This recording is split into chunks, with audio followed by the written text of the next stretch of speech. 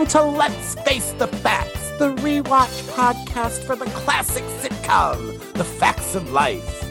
Join us each week as we synopsize, analyze, criticize, and ultimately idolize the show. And now, here's your host of Let's Face the Facts, the wonderful David Almeida! Thank you, Matthew Arter. Welcome back. It's another week, another show. Thank you for downloading and pressing play. Well, I thought we made it over the hump of all the crazy busy stuff going on in October and Matthew recovering from COVID, but, well, we didn't. Still got a little behind, so if you will forgive me, we're taking this 1 week break from the Facts of Life to bring you another episode of TV Talkaholics. If you've been following the show, you know we do this periodically to give you a little flavor of what you get every month when you join the Patreon. This just happened to be the next one in sequence, and I am kicking myself that I didn't think to maybe release it a couple of weeks ago before Halloween, because this happens to be a Halloween TV movie. It's The Worst Witch. So I'm apologizing for foisting this on you mid-November, just when you've taken down the cobwebs and thrown away the rotting jack-o'-lanterns. But, you know, if you love Halloween as much as I do, hopefully you won't mind extending the season a couple of additional weeks. One more thing before we jump on in. I'm complaining of having a little bit of a fever and a headache that wouldn't quit during this recording session. This was October of 2020. So guess what? This is when I had COVID the first time. I had gone to take the test, but I hadn't gotten my results back yet. So you are listening to David with COVID. You're welcome, I guess.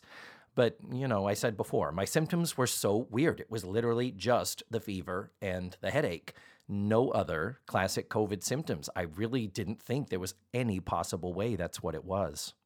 Anyway, how about we jump on in, huh? Let's face the facts with TV Talkaholics, Episode 11, The Worst Witch, featuring Charlotte Rae.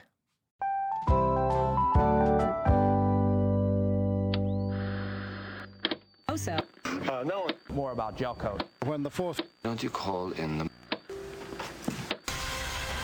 More importantly...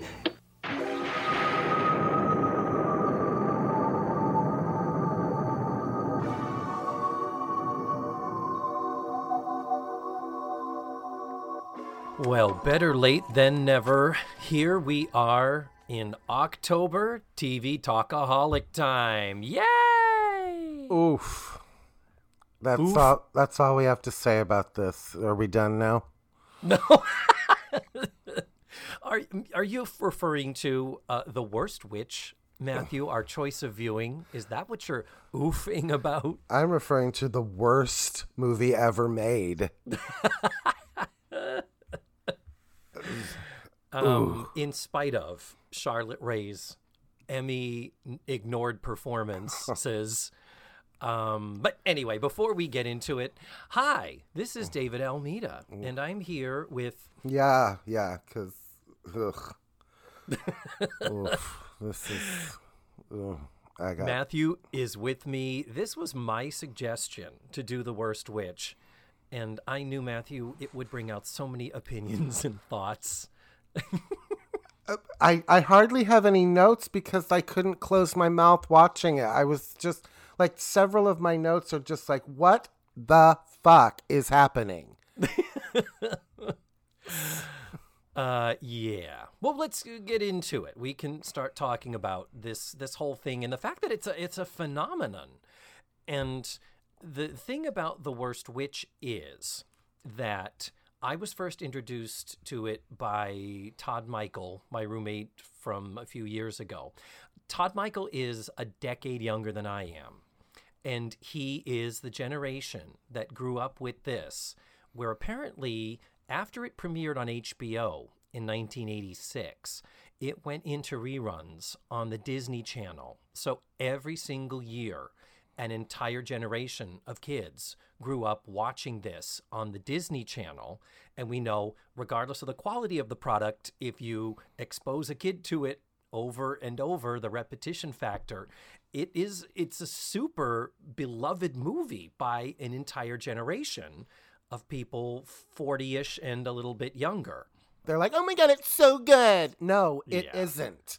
It isn't. I watched Goonies the other day. I love the Goonies. Ugh, watch it again as an adult. It is atrocious. I feel like I have fairly recently. All they do is scream at each other. They are at like 100 decibels screaming at each other for an entire film. And this is the same generation that thinks Hocus Pocus is one of the greatest films ever made. And it is a steaming pile of shit as well. Yeah, I'm with you there that Hocus Pocus is also on that pile of, ooh, kids appreciate it, but having been an adult when I saw it for the first time, I'm like, ooh, this is not nearly as good a movie as everyone remembers it to be and wishes that it were. And it's the people who love Grease too. It's really good. No, it isn't. It's just not. Okay, you need to simmer down now. Do not start dissing Magritte 2, because that is one of those movies that is so bad. No, it isn't. It comes around full circle to entertaining. No, it isn't. I promise you it isn't. It is. How dare you? Grease 1 is so bad that it's entertaining. Grease 2 is just awful. If I had to rate these, though, it would be first place, worst movie, The Worst Witch. It was just, I just kept thinking, how and why? Yeah, there's just so much going on with it.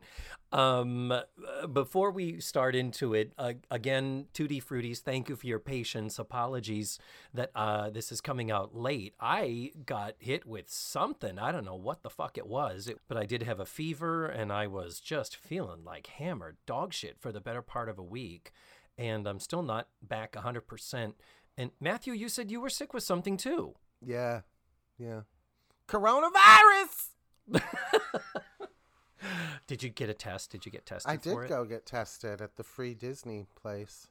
Mm-hmm. Did you get tested there? I went to the convention center place. So I don't have my results yet. It was just yesterday I went. I don't think I have it. My fever never was over like 100.1. It's like, in medical terms, that's technically not even a fever.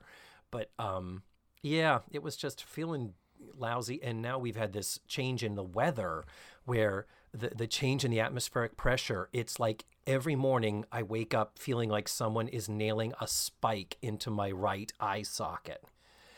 And it's just, anyway. Aside from two old men complaining about their medical problems, ladies and gentlemen, happy October, happy Halloween month, and happy Worst Witch month here on TV Talkaholics. So how about we start off by discussing the source material, Matthew? Okay. Do we need a tally for how many times we're going to get that sound out of you? If this is a drinking game, you're going to be drunk in about 5 minutes. Yeah, every time Matthew goes, ugh. God. Well, The Worst Witch, and the cool thing about this is that it does credit the original author, even though she didn't write the screenplay of the movie per se. The Worst Witch is a series of children's books written by Jill Murphy, and it was 8 books published between 1974 and 2018. Holy God. She was threatening them all the way to then? Yeah, and there are 8 of them. We're lucky we didn't get 7 more movies, Matthew. But yeah, we have The Worst Witch, then The Worst Witch Strikes Again, A Bad Spell for the Worst Witch, The Worst Witch All at Sea, The Worst Witch Saves the Day, The Worst Witch to the Rescue, The Worst Witch and the Wishing Star, and the final or most recent installment, First Prize for The Worst Witch. Yeah. And this was adapted for TV by Mary Plachette Willis. She does not have a lot of TV writing credits, Matthew. I wonder why. She has 7 credits from 1978 to 1990. Some various things, but we're talking the odd ABC after-school special and the TV series Babysitter's Club. So this was directed by Robert Young. No, not the old-time movie star Robert Young, spokesman for Sanka. Oh, no. This is veteran TV director, mostly did stuff in England. The most recent thing he did was he directed a movie called Ghost Ship in 2014. So he's still out there. He has, as of 6 years ago, he was still directing, man. So, Matthew, before we talk more about some of this crazy nuts and bolts research shit that I do, maybe we should do kind of what we do on Let's Face the Facts. And let me have you give an overall synopsis of what is this movie, The Worst Witch, about. The Worst Witch is basically Harry Potter. That's it. It's the girl version of Harry Potter. You are so not wrong. I did look to see, I was like, there's got to have been a lawsuit. There has to have been it was a series of books in England. Jill Murphy, it's English. It's like, did Jill Murphy at any time sue J.K. Rowling? Because basically it's like, thank you for taking my story, making it co-ed and adding wands and creating a multi-billion-dollar enterprise. But it's so weird that there are so many Harry Potter parallels. And we'll talk about them as we go along. Well, you'll have to, because I've never seen a Harry Potter film or read a Harry Potter book. Then how do you know The Worst Witch is like Harry Potter? I just assumed. It's a school full of kids learning how to be witches. That's what I put together. You haven't been to the Wizarding World of Harry Potter here at wonderful Universal Studios Orlando? I went once, and I thought, this is probably wonderful for somebody who gives a shit. I honestly, I couldn't tell you if that building looked like Hogwarts or not. It was the longest hour and 10 minutes of my life. And perfect segue. The fact that this is a TV movie. It was produced in England, and it is only 70. It's like 70 minutes. It's really short for a quote unquote movie versus a TV special. And one of the things I think that it suffers from is the BBC aesthetic, is I think a good way to put it, in that in the 80s, they still hadn't quite figured out in England that you got to do more than just turn on the lights and point a camera at it. Like, there is art direction that can be used. There is, director of photography. Clearly someone was picking the camera angles and all that, but there is an aesthetic to a lot of the stuff that came out of England in the 80s and even into the 90s, where you're like, yep, that is very what it is of its location and of its time. So we have this shaky story, and it is not filmed particularly well. It hinges on it being a witch's school for young girls, so you need a lot of magic. But they clearly didn't have the special effects technology at their disposal to really make the effects look special. It reminded me a lot of Sid and Marty Krofft.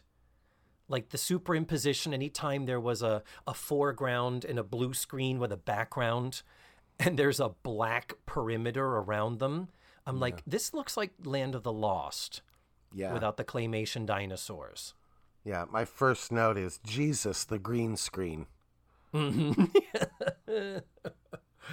I'm pretty sure it was blue in these days. That's how old this is. I have to wonder, was it like, and I don't remember when this came out. Was that like, did we watch this in 1986 and be like, that looks awesome? You know what I mean? Or were we like, that looks weird? Because it just looks weird. I'm trying to think like what what would some shows from 1986 be? Here's a great example. 1986, I believe, is the year that Pee-wee's Playhouse premiered. If you want to look at something that was made for kids but was super duper innovative and looks terrific. I mean, Pee-wee's Playhouse, they did some really cool stuff with simple blue screen effects and all that. Yeah. But if it wasn't this year, it was the following. It's either 86 or 87. But yeah. Well, since we're talking about the year, how about we talk about what else was on the television the night that this premiered? Oh, okay. What else could we have watched? Sadly, not a lot. Now for me, I didn't watch, literally, I did not watch any of the shows I'm about to list because in the fall of 1986, that was my freshman year in college. So I wasn't watching TV. I was figuring out how to be a student and how not to flunk out of school. But on October 31st, 1986, The Worst Witch was premiering on HBO. So on ABC, we had Webster, Mr. Belvedere, Sidekicks, Sledgehammer, and Starman. Jesus. Didn't watch any of those. The only thing I'm aware of is that Sledgehammer was created by the guy who wrote What Price Glory, the Facts of Life episode where we meet Jeff and Jeff is illiterate. That is the one Facts of Life episode he wrote, and then he went on and created Sledgehammer, which I think was like a comedy action adventure show, maybe? All right. Anyway, CBS, we had the wonderful Scarecrow and Mrs. King, Dallas, and Falcon Crest. Did you watch any of those? No. Nope. And then on NBC, we have The A-Team, Miami Vice, and LA Law. Ooh. Yeah, so I think we would have been watching The Worst Witch if we were paying for the home box office. Yeah. So, are you ready to talk about the cast, Matthew? Oof, all right. Well, top billing goes, of course, to the recently departed Dame Diana Rigg. From the wonderful The Great Muppet Caper. What?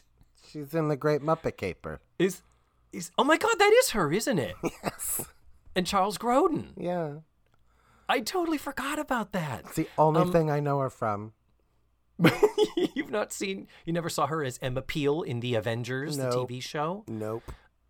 She was a Bond girl. She was in On Her Majesty's Secret Service, the 1969 George Lazenby James Bond movie. No? Nope. Never watched You didn't a see James her? Bond movie in my life. Oh, they're okay. You didn't see her as Charlotte in the wonderful film adaptation of Stephen Sondheim's The Little Night Music? Nope. Oh, you might want to skip that one. With Elizabeth Taylor. Isn't it rich? Are we a pair? I wish I was doing it poorly. That's pretty spot It on. is pretty spot on. And most recently, Diana Rigg was on Game of Thrones. I didn't realize she was the old broad on Game of Thrones. I was looking up pictures. I was like, I had no idea. Good for her. She was 82 years old when she passed away this past September 10th. And again, she had been made a dame by the Queen. She was Dame Diana Rigg. And yeah, so she plays Miss Hardbroom, otherwise known as Professor Snape, his female analog. Yeah. The names are just redonkulous. Who wrote this shit? Jill Murphy. Jill Murphy. That really? Mrs. Hardbroom? That's Mrs. the creativity is just over. That's, yes, you're not wrong. Yes. Now, in the sort of title role as the Worst Witch, we have the wonderful Fairuza Balk. Did you recognize Fairuza Balk? Yeah, she was in that other piece of shit, Return to Oz. Girl, fire your agent. But yes, the year before, she had been Dorothy in the much reviled and The critically reviewed. yes, it was. And I only saw it recently. I hadn't seen it till like maybe a year ago. I had never seen it. I remember when it came out, it was like, oh my God, this is really, really not good. But Fairuza Balk would go on to be in The Craft, would be the movie that was sort of her breakout, another witch movie. She plays the love interest of Adam Sandler in The Waterboy, and one of my all-time favorite bad movies, the Val Kilmer, Marlon Brando, Island of Dr. Moreau. Have you seen it? She needs to fire her agent in general. But she is, I think she's lovely in this. She's very sweet. Her character's name is Mildred Hubble, and she is the poor, struggling, young, worst witch, the girl who just can't seem to get her footing and is always out of step, and just due to her insecurity is constantly fucking up and constantly invoking the ire of Diana Rigg. And again, we're stuck in these 80s shows with vaudevillian writers. Really, Jill? You named in 1986. I'm assuming it's current time. Because there's no reference to it being in the 40s or anything. But yeah, I assume it's contemporary. All the kids are named Ethel and Mildred. And really? I didn't know any kids in 1986 named Mildred or Ethel. Yeah. It was, Jesus I thought that too. Christ. Oh, yes. My second note is Mrs. Garrett with a British accent. This is going to be a long movie. No. We'll get to Charlotte Rae. Before we talk about her, I wanted to talk about Tim Curry. And Fairuza Balk is an American. She was born in California, but she did spend a good chunk of her childhood in Vancouver. So she, in this film, is one of the few non-English actors. So all the other girls in this school, just like Harry Potter, they're all talking like this. But her, as the one who stands out, she's the one with the quote-unquote American accent. But that Vancouver background, we do get a couple of I'm sorry's out of her. Just want to point that out. So we get this Canadian-American that I think nicely sets her apart from the others. And honestly, performance-wise, there is nothing here, I think, that she did wrong. I think she's a fine young actress here. It's just the material is so... Ugh. All right. Do you want to talk about Tim Curry as the Grand Wizard? Sure. How can you describe Tim Curry as the Grand Wizard? I wanted to say... Why? I just don't know what he's doing. And I don't think he does either. Like, I think he showed up, looked at his pages in the script, and was like, okay, press play. And yeah. I don't think he has any idea what movie he's in. I thought he did, but I realized about a half hour into it, Diana Rigg is the only person who knows exactly what movie she's in. Mm-hmm. Charlotte Rae is doing fucking... She thinks she is in Gone with the Wind, for God's sake. Like, Charlotte Rae is doing 2 other movies that are not this one. Though I didn't mind her as Miss Cackle. I really didn't. But, okay, Tim Curry as the Grand Wizard. Imagine, if you will, the person who had the nugget of the idea of the Goblin King from Labyrinth and said, okay, think of the Goblin King in Labyrinth. Think of how cool he is, how sinister yet sexy, how imposing yet magnetic. It's, if you think of all of the qualities that Bowie is in Labyrinth, this is a pale attempt to sort of grab something that's kind of like that, but nothing of the writing and certainly no rehearsals to get there. So take the essence of the Goblin King and sprinkle the Paul Lynde Halloween special on top of that, and you have Tim Curry in this movie. Yeah, because he did, you realize this is the year after Clue. So he had already done Wadsworth, the butler.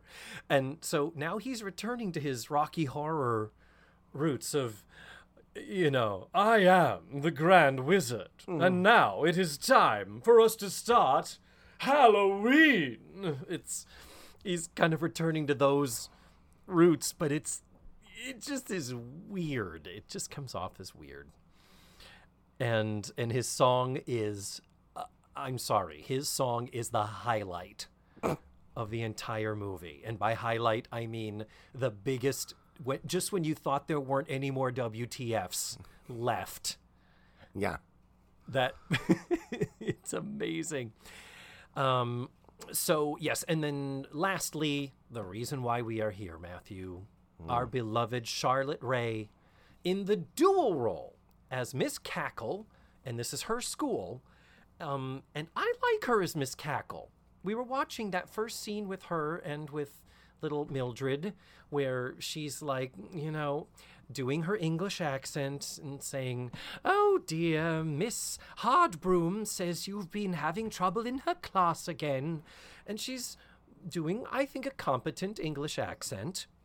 And then, as you're like, oh, what a lovely, sympathetic, motherly role this is, she looks at her and says, "Mildred Hubble, you must be the worst witch at this school." And you're like, well, fuck you very much, bitch. Yeah. With her gray wig on. Yeah. And I didn't mind it. And they do a lot of this sort of, you know, Dumbledore versus Snape kind of a thing where you have Charlotte Rae as the, oh, give the girl a chance, it's only her first year, and Diana Rigg playing it to the back row and painted to filth. By the way, a lot of close-ups, and you can reach out and touch that pancake foundation. Shit. Yeah. She had white eyeliner on with her black eyeliner underneath it. Yeah. Like, it was like ballerinas do that to make their eyes look bigger. Yeah. But Diana Rigg is doing this. "Mildred Hubble, you clearly do not understand the proper potion. Report to Miss Cackle's office immediately." Like, she's just playing her so grand and overly authoritative. But it's consistent. Gotta give her that. And I think she's playing it a little campy because I think she knows what movie she's in. Yeah. And that's it. Maybe somebody should have just owned up to it and said, this has got to be played like a big old chunk of cheese or it's not going to work. It's just going to come off as amateurish and confusing. Which it did. Yeah. But speaking of camp and the broad performances, Matthew, we would be remiss if we didn't mention Charlotte Rae in the second role she plays, Agatha Cackle, the twin sister to Miss Cackle, not the benevolent matriarch of the school. Oh no, Agatha Cackle is somehow, we don't fully understand why or how. She used to be in charge of the school, and she had it taken away from her because she's evil, she's bad, garden variety. We don't quite know what that means. But she's essentially the villain of this. So Charlotte Rae is playing both Dumbledore and she's playing Voldemort. And what this female Party City Voldemort wants to do is take back the school so that all the mean, nasty, wicked kids have a place to go and learn to be bad and mean and wicked. I didn't get any reason for her to be in this movie at all. Honestly. It is interesting how we do meet her and she sings her villain song and then she disappears for like 40 minutes. There's a huge chunk of time where you're like, was there a bad lady in this somewhere? But yeah. And on top of it all, I like Charlotte Rae's English accent. I think she does a competent job and she's wonderfully, nurturing and motherly. But the choice to make the twin sister to this English woman Southern from the States. Yeah. And to play it in the guttural part of her voice. Yeah. So she's talking like this the whole time. Yeah. Yosemite Sam. And the thing is, she's in this pink wig, and they've got these, again, Sid and Marty Krofft. It looked like the Witchy Poo Brigade. It looked like they'd stepped out of H.R. Puffin stuff. Yeah. When the aesthetic of everything at the school was pretty standard and traditional. The costumes and the uniforms of the girls weren't that exaggerated. They all had a very traditionalist kind of a bent to them. And then you get to Agatha and this coven around the cauldron out in the forest, and you're like, we've walked into Party City by way of Sid and Marty Krofft. It is so weird, the choices they made. So, but Matthew, you realize The Worst Witch has a legacy that extends beyond this TV movie. Did you know there have been 2 other series of The Worst Witch? Yeah, it's on Netflix. Mm-hmm. And people are real excited about it. And, I mean, I'm not here to shit on anybody's joy, so let them have it, but Jesus Christ. There was also a TV series from 1998 to 2001. I have not seen that. I have not seen the Netflix one either, but it's still ongoing. We're in season 4 right now that just premiered the 1st of October, 2020. So it's still an ongoing thing, and I would dare say I'll bet the Netflix series is halfway decent. That they zhuzhed it up a little bit and improved a few things. All right. Yeah. There's also a musical stage adaptation that played in England from 2018 to 2019. Did it have the same music as this one? Because I wrote a couple minutes into this one, I wrote, "Oh Christ, it's a musical." No, you didn't know. Because the music is written by Charles Strauss, who wrote the musical Annie. Mm-hmm. The only hit he had. No, Bye Bye Birdie. Bye Bye Birdie is his too. All right. That was also pretty big, yeah. But yeah, well, the thing is, we're in perfect segue talking about the music. We have an opening theme song called "Growing Up Isn't Easy," and it's sung by a teen star named Bonnie Langford. She's an English actress, singer, dancer. She was on Doctor Who in the 1980s. She was on the British soap The EastEnders. So that's the theme song at the beginning and the end, called "Growing Up Isn't Easy." Tim Curry has his grand wizard song called "Anything Can Happen on Halloween." Oof. And those 2 songs were written by Charles Strauss and lyrics by Don Black. Do you know what else Don Black has written? I don't. He is best known for collaborating with Sir Andrew Lloyd Webber. He wrote the lyrics to the James Bond theme songs for Thunderball and Diamonds Are Forever and The Man with the Golden Gun. Those were collaborations with John Barry. Those are not Andrew Lloyd Webber. The Andrew Lloyd Webber collaborations, Tell Me on a Sunday, Starlight Express, Aspects of Love, and Sunset Boulevard. Okay, so he has very little talent for writing lyrics to music. Oh, no, stop. And it just drives me crazy, like when you put like the wrong emphasis on the wrong syllable to make it fit musically. It just makes me want to jump off a bridge. And every time somebody sings "The Perfect Year" from Next year will be the perfect year. I don't mind that. Drives me crazy. Yeah. Sunset Boulevard. It's like, anyway. To me, I like Sunset Boulevard. That's the only Lloyd Webber I can stand, actually. But so then the incidental music for the show, for the movie, by the way, Casio tone, the canned synthesized the drum kit sound, the tum, tum, tum, and the synthesized strings while they're flying around on the brooms is just for the 8-minute flying scenes that they do. Yeah. Each time they fly, it is 8 minutes of them. Like, just, it's, I wrote down, there's so much going on in this movie. There's so much script for so little going on in this movie. There's just so much script. And then for them to spend 8 minutes flying over the countryside, it just, It's like they had the blue screen for the day. They figured they may as well use it. Oof. But the incidental music was written by Dennis King. And Dennis King is the one who wrote the villain song that Charlotte Rae sings called My Little School. And it's a villain song, but it sounds like a Britpop Beatles tune. It's so cheerful. Like anything can happen on Halloween, the Grand Wizard song. That is in a minor key. That sounds like it could be sinister or something, but it's got this deep, deep, deep. This is the song that Charlotte Rae sings with. Yeah. I called them the Debbie Harry witches. The Debbie Harry, yes, they do. Yeah. It's so if you're filthy, smelly, evil, wicked, and cruel, you'll be right at home in my little school. It's just this cute.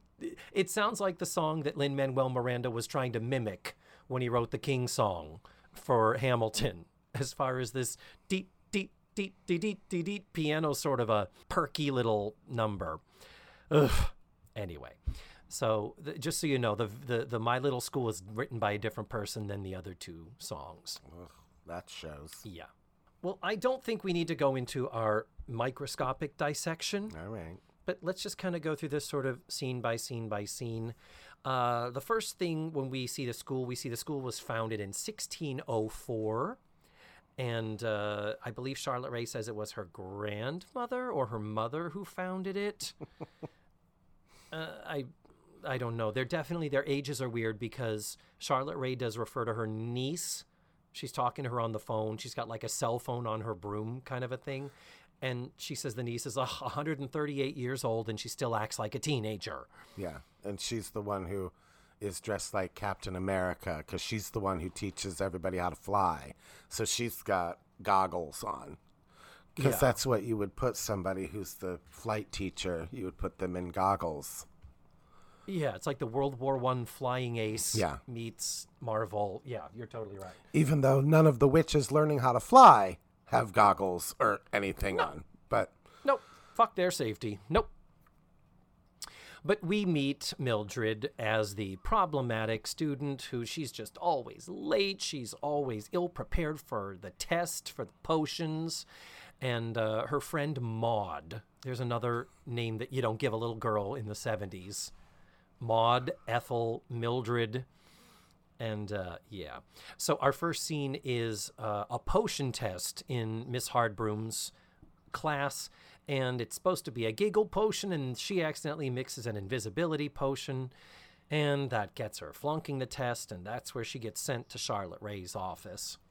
And during that scene, I was already annoyed by how close everybody was to each other's faces. The acting in this, I mean, first of all, it's just atrocious to watch a bunch of teenage girls like pretend to laugh because they've taken the giggle potion. But they were all like literally 2 inches from each other's faces. And I was just annoyed. Yes. And so then we meet Charlotte Rae's character, and she tries to be supportive, but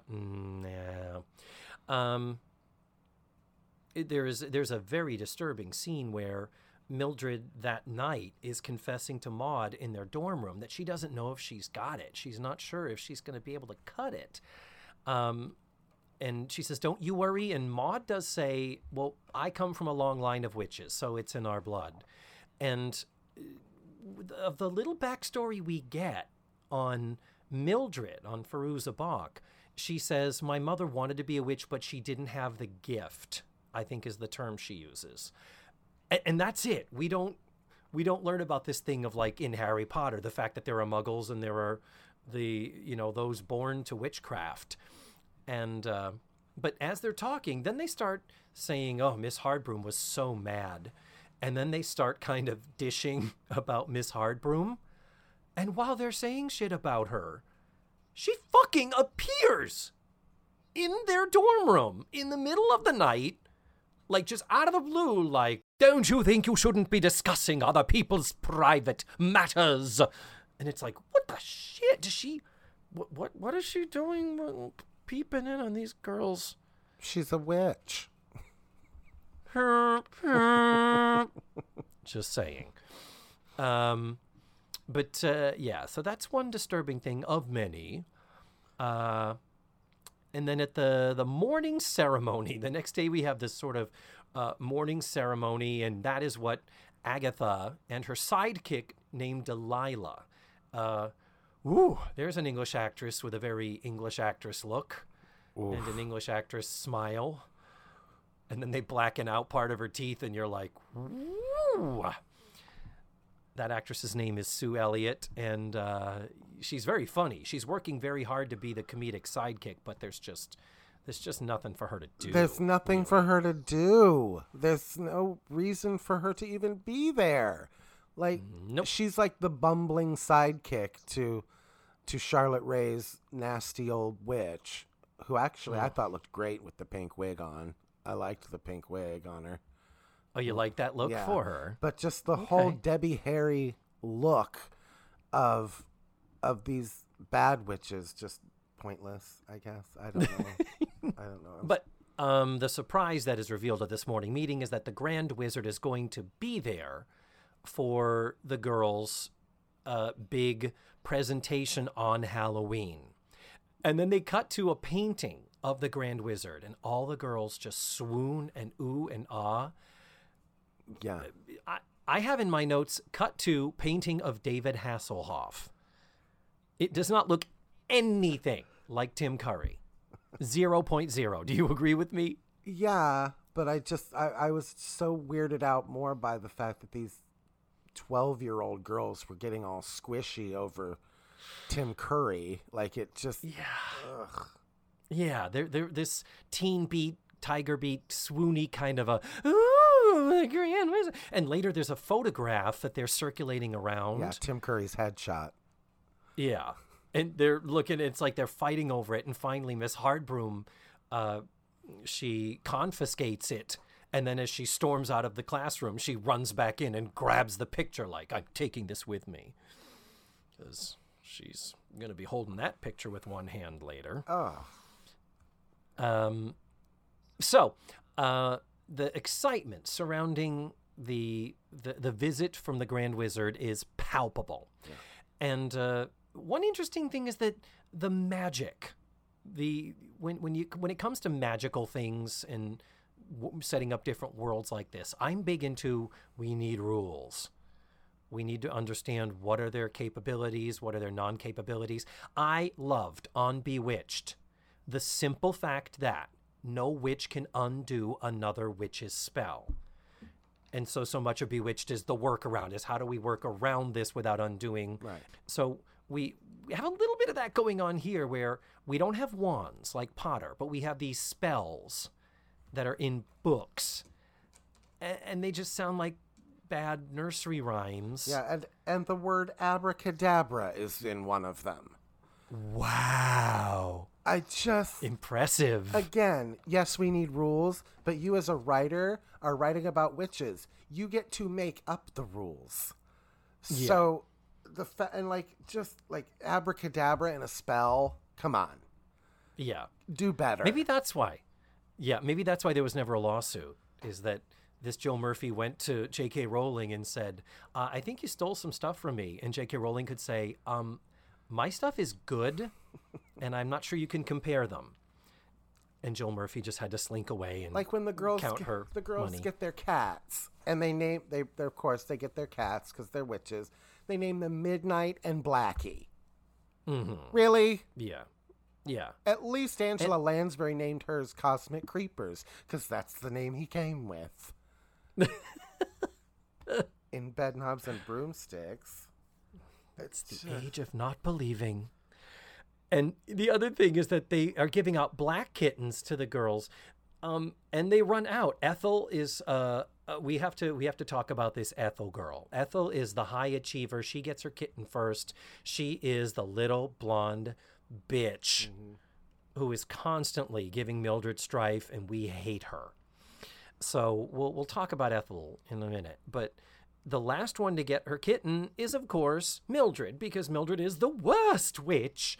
And when they get to it, it's like, oh, we're all out of black kittens. So they give her this tabby cat.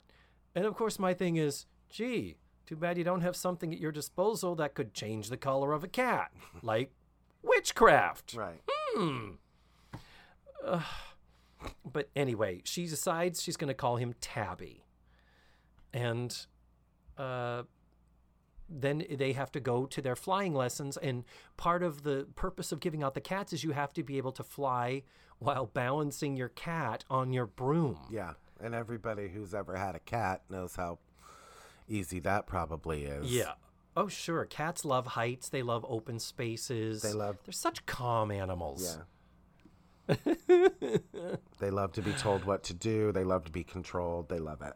So that begets, we do cut away to the villain song that we discussed earlier. So that's how we understand what Charlotte Rae Evil wants to do. But then we come back to one of the big, long flying sequences with the cats on the brooms. And the thing is that Mildred, for some reason, puts her cat in her satchel as opposed to balancing it on the broom. I didn't gather that she even tried to get it to balance. And yet that was a thing where Ethel was like, oh, Miss So-and-so, she had the cat in her satchel. She wasn't doing it right. It's like, fuck you, Ethel. I thought I kept looking at Ethel. She looked like the girl from Meatballs.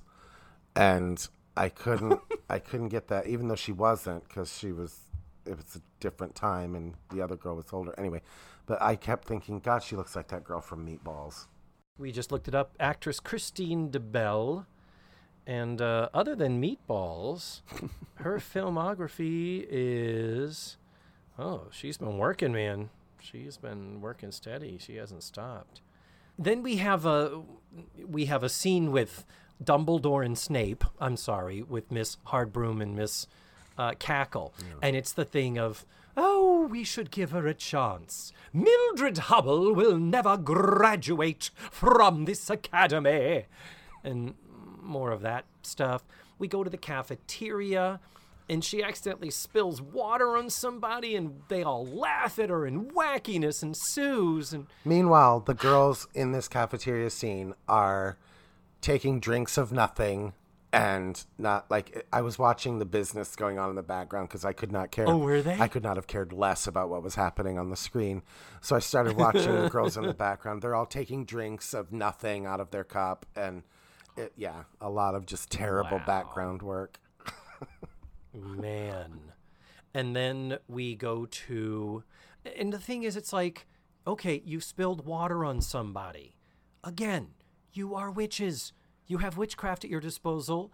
I know it's your first year. You may not know all of your spells, but what precipitates her pouring and spilling the water is that Ethel wads up some bread or something and throws it at Mildred, and it lands in her water glass. Yeah.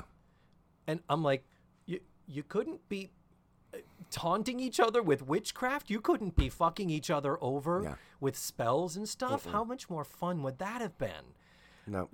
Anyway. Throw a piece of bread on her. And the worst part is, the big joke was she spills ketchup on her. That's the big payoff. She spills, yeah.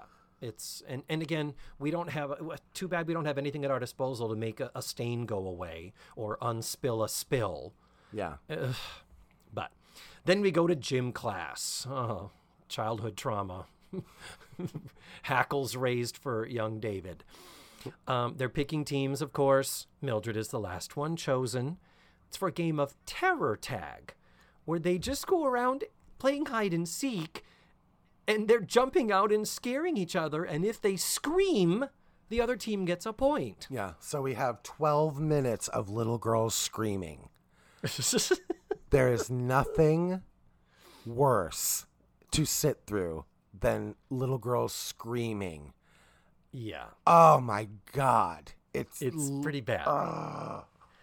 And again, no witchcraft involved in this. Nope. In fact, at one point, Ethel puts on a mask that really, really spooks Mildred. And Mildred screams a lot, and because of her repeated screaming, loses the game for her team. But she says she cheated. She wore a mask. And it's just like, yeah, wearing a mask, that's witchcraft, man. It's so many opportunities to do stuff and do fun stuff. But that's their gym class. And then finally, it does boil to a head, and Mildred threatens to turn Ethel into a toad, Ethel goads her on, so she says the spell and turns her into a pig. Hilarious. Because a pig is a pig. Yeah. And yeah. So, But again, Yeah. how pedestrian. A witch is going to turn you into a frog. Yeah. Really, Jill? Really?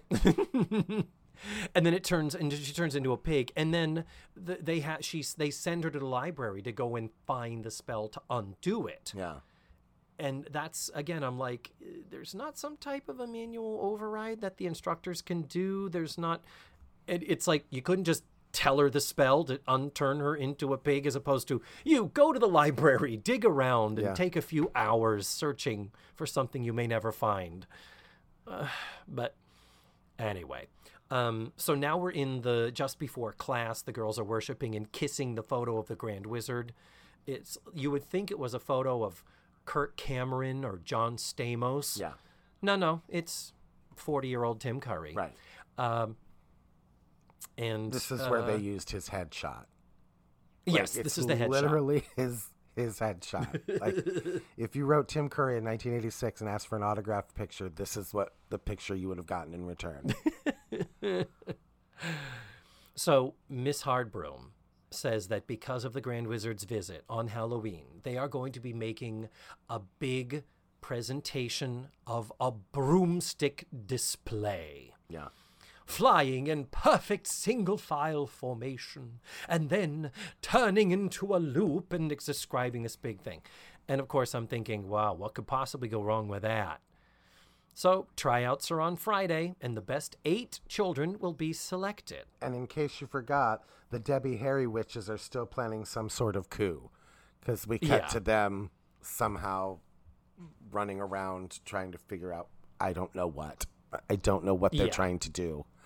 It's Yeah, never this really is during clear. one of the big gaps when we don't see them at all. So then for the auditions, we have another flying montage with awful music. The girls are selected, and one girl can't because she's in the infirmary. She's been at the Laughing Potion again. So Miss Hardbroom, in a moment of softness, does say that Mildred has been working extra hard and her hard work has not gone unnoticed. So she lets Mildred have the last spot in this big, important formation for the Grand Wizard and is going to give her a chance. What could possibly go wrong? So she says, what is that string on your broomstick? Well, because she was flying earlier with her cat in the satchel, she fell and her broomstick broke. So Miss Hardbroom is like, well, you can't have get your spare broomstick. You can't have a broken one. And she's like, I don't have a spare. So Ethel offers to lend her spare to Mildred. And Mildred's like, okay, I'm sure she's not going to try to do anything to fuck me over. Because here at the witches' school, we have no extra brooms around. Nope. Okay. Nope, not an extra broom. Nope. And then we go back to the Spirit Halloween Sid and Marty Krofft Superstore. Obviously, it's a BYOB witches' school. Bring your own broom. Come on. I see what you did there. But I did point out that now we go back to Witchy Poo and Company. Yeah. We haven't seen them since 19 minutes in. It is now 43 minutes into a 70-minute movie. But they're all saying, prepare for action, because after the ceremonies, they'll be resting and tired, and that's when we make our move. We still don't quite know what the physical plan is. It's just, I'm taking it over, and I'm going to get my school back. That's exactly what it is. Exactly. It's like I just took you there. So, at last, it is Halloween. The festivities are going on, big pageantry outside, and the girls in their capes and their uniforms. And the Grand Wizard arrives. It is Tim Curry with this cape. Yeah. It's like maybe 4 king-size bed sheets sewn together. It is just massive. With the poles in it that, like, you hold in your hands to make them, like, fan out like a butterfly. Yeah, like Tessitura in Gypsy. Right. So then we get his song, Anything Can Happen on Halloween. Well, his entrance, though, is purely blue screen. Totally. So, Oh, totally. like, he flies in, and it's like, I don't know that he read the script or anything, because it looks like somebody gave him a goddamn Quaalude. Like, his eyes show no excitement. His face shows nothing, gives you no, like, I'm here, nothing. He's like, I'm here. Now, are you familiar with Everything is Terrible? I believe that's what my life is. So, yeah. What? No, pretty no, not that. I was talking about the online blog website that's been around for a long time. Like it's been around from the early internet days, but they would go and find awful VHS videos, like instructionals, tutorials, local stuff, bad cartoons. They would just find old VHS stuff in the bin at the Kmart before it shut down, and then they would put them out on this website, and they actually did make movies and video releases. This song, Anything Can Happen on Halloween, is on one of the Everything is Terrible DVDs. It deserves to be. Because the effects, the entire song is in blue screen. It's all effects. They got their video toaster ready. They put every image they could. They have him with blue fabric inside the cape so that things could appear inside the cape. They put blue fabric on his body so that something could be seen in the middle of his person. It just needs to be seen. If you haven't watched it, and if you are listening to us shit all over this movie, I still recommend. Pull up Anything Can Happen on Halloween. It starts right at about 47 minutes in. It just feels like 4 hours. It's only it's only 47 minutes. Mm-hmm. I wrote down that Tim Curry and Diana Rigg, you will notice, are wearing the same amount of makeup. Yes. The liquid eyeliner, man. And it's that white eyeliner under their eyes with the black eyeliner underneath it. It's just... The whole aesthetic of everything is just so... You can tell this was done on a budget of $1.35, really. Everybody cheers wildly at the end of his number. They go to do the broomstick formation, and sure enough, Ethel gives a verbal cue that her broom responds to, which causes Mildred to crash and the entire formation to just collapse. And they are furious at Mildred. They blame her. And Tim Curry even says, "If these are the witches of the future, I hate to think what the future will bring. I've got another gig. I've got to split." And off he goes. And it's like, okay. Anyway, what happens is Mildred decides she has to run away. She isn't wanted there anymore. Not go home to her parents, whom we know nothing about. Not leave school, but run away. Yeah. Okay. But while she's running away, she runs into the Party City witches, and she overhears their evil plot. And as they discover her and as they are about to attack her, she turns them into snails. She successfully conjures a spell, turns them into snails, and brings them back to the school. And basically, for foiling the plot of these evil witches, she is now revered as the highest, greatest witch of the entire school. She puts them in a box, the snails in a box called the Acme Spell Company. I did not notice that. The Acme Spell Company. Acme, the Wile E. Coyote. Really, Jill? Really, Jill? Yeah. And I wrote down, I have no idea what the fuck is happening. That's where that says that in my notes right here.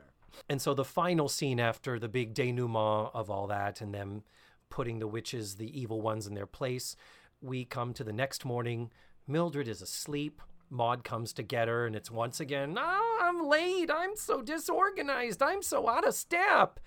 But when she arrives, they're in the assembly hall. The whole school is assembled, including the Grand Wizard. And they all applaud her. Yeah. So he asks Miss Cackle to proclaim the day a half holiday in honor of Mildred Hubble for her saving the school. Yeah. They get a half day off of school because of Mildred, and now she's the hero. That's the whole point of the movie, I think. Yeah. And then he says, and then someone says, what are you going to do with your half day off? And she says, I suppose I should practice my flying. And the Grand Wizard says, would you like to practice with me? In the creepiest way possible. And on his big, gigantic fabric cape wings, off they fly. The girls run to the window, all waving out the window. Ethel is just mad because now Mildred is the popular one in getting the Grand Wizard's attention. I wanted Ethel to get much more of a comeuppance. I wanted her to have like a pig nose for the rest of her life or something. I wish Ethel hadn't. I wish that Mildred hadn't turned her back. You're asking a lot of Jill here to Yeah. write something like that. Yep. And and the last thing in the film, we hear Tim Curry say, "You're not the worst witch anymore." And as they fly over, we see Agatha and Delilah, the Party City witches, hitchhiking, and Charlotte Rae is holding a sign that says Alabama. I'm like, is that where the twin sister is supposed to be from? Is she supposed to be from Alabama, even though the other twin sister is clearly English? What the fuck is happening? And everybody in the school, you're assuming, is in England. I don't know how many people would hitchhike from England to Alabama. Good luck with that. Yeah. And then off they fly. You into couldn't the make sunset. up a place. You couldn't make up a place, Jill. Like that. Ugh. Anyway. Yeah, exactly. A place that's like a country, but not the country. Or anyway. So the final image is, of course, Mildred and the Grand Wizard flying off into the sunset. The theme song plays again about growing up isn't easy, and all is good and right in the world, especially since they made no sequels. And she's a witch. She can't fly to Alabama? Well, thank you. Anyway. Did she? Sorry. Did she not have a broom? Did she not get one of the extra Apparently brooms? they were out of brooms. Yeah. So, whew. It is very beloved, Matthew, by so many. I don't understand. I don't understand. I mean, we're watching The Facts of Life on the other show, and we're like, well, this wasn't as good as I remembered it, is it? It's just that thing of what appeals to us as kids is so very different what we want as grown-ups. Ouch. Man, oh man. Okay, so let's turn the tables. It's the Halloween season. What is something that you will be watching that you enjoy, that brings you happiness in the month of October? I don't have one. I'm sorry. I could make it up, but I'm not 6. Halloween isn't I'm an actor. I get in costumes every day. Halloween is not I'm not 6. No. I get that. I get the whole thing of we're putting on costumes all the time. That's our job. So And the allure, the novelty of it is not there. Especially for drag queens, it's always the night somebody's calling you, I want to go in drag for Halloween. No, I'm not putting you in drag. Sorry. Oh, yeah. Can you help me? Nope. Can you make up? Can you paint my face? Nope. Can I borrow a wig, a dress, and heels Nope. and underwear? You sure can't. No? Nope. No. And this whole Well. adults and I'm glad. I feel like it's kind of over, maybe, or I'm not noticing anymore. But the whole the slutty Dorothy costume, the slutty Snow White costume. Christ, Yeah. I'm just waiting for a slutty Anne Frank to show up at my door. Jesus Christ! It's just why adults have to be. I don't know. It just. Well, honestly, as gay people and drag and actors, we're lucky that that's a part of our everyday life, that we get to try on and do different personas and looks and things. We're lucky we get to do that all the time. And so for the sad people out there where it's like only once a year can they even think about a new look or something. Yeah. It's like, let them have it. For them. Yeah.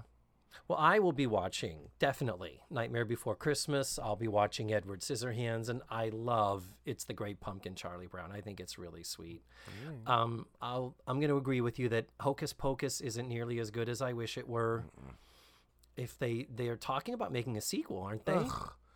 Yeah. I hope so. Hocus- Hopefully this will be really good. Well, this has been a fairly Debbie Downer installment of TV Talkaholics. I'm sorry. Well, here's the thing. When I said let's do this, there was a part of me that's like, because it's got a lot of really weird shit going on that's going to be funny. This did, even for me, this turned out to be just full on bad. Yeah. Worse than I realized when we first conceived this. So, yeah, that's what you get. We're artists and entertainers, and it's our job to surprise you. So there. If you weren't entertained by listening to us bitch and complain and shit on this, well then I think the problem is with you, isn't it? I don't know how to end this. I have no fucking clue. Put me out of my misery. Well, Matthew, how about this? I promise you, we're going to figure out something super entertaining and fun and enjoyable. Like, remember how we talked about High School USA? Remember how much we loved and enjoyed the weird shit about that? Yeah. We need to do that for November. We need to find something that we're going to enjoy but still have some opinions and thoughts about. Right. So let's start brainstorming that. And of course, Tutti Fruities, if you have a suggestion, by all means, send us a note. You know where to reach us. And until that time, Matthew, my darling, Yes. it has been a pleasure. Hasn't it? And Aren't I a joy? you are. You are a delight. Sorry. I adore you, sweetie. Love you. We will talk next month, Tutti Fruities. Look forward to it. But for now, bye.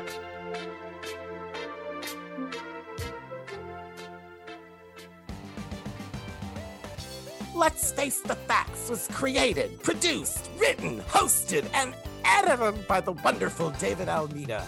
Our theme song was beautifully arranged and recorded by Ned Wilkinson. Please visit FaceTheFactsPod.com for supplemental photos and videos, links to social media, and ways that you can support the show. And don't forget to subscribe, rate, and review.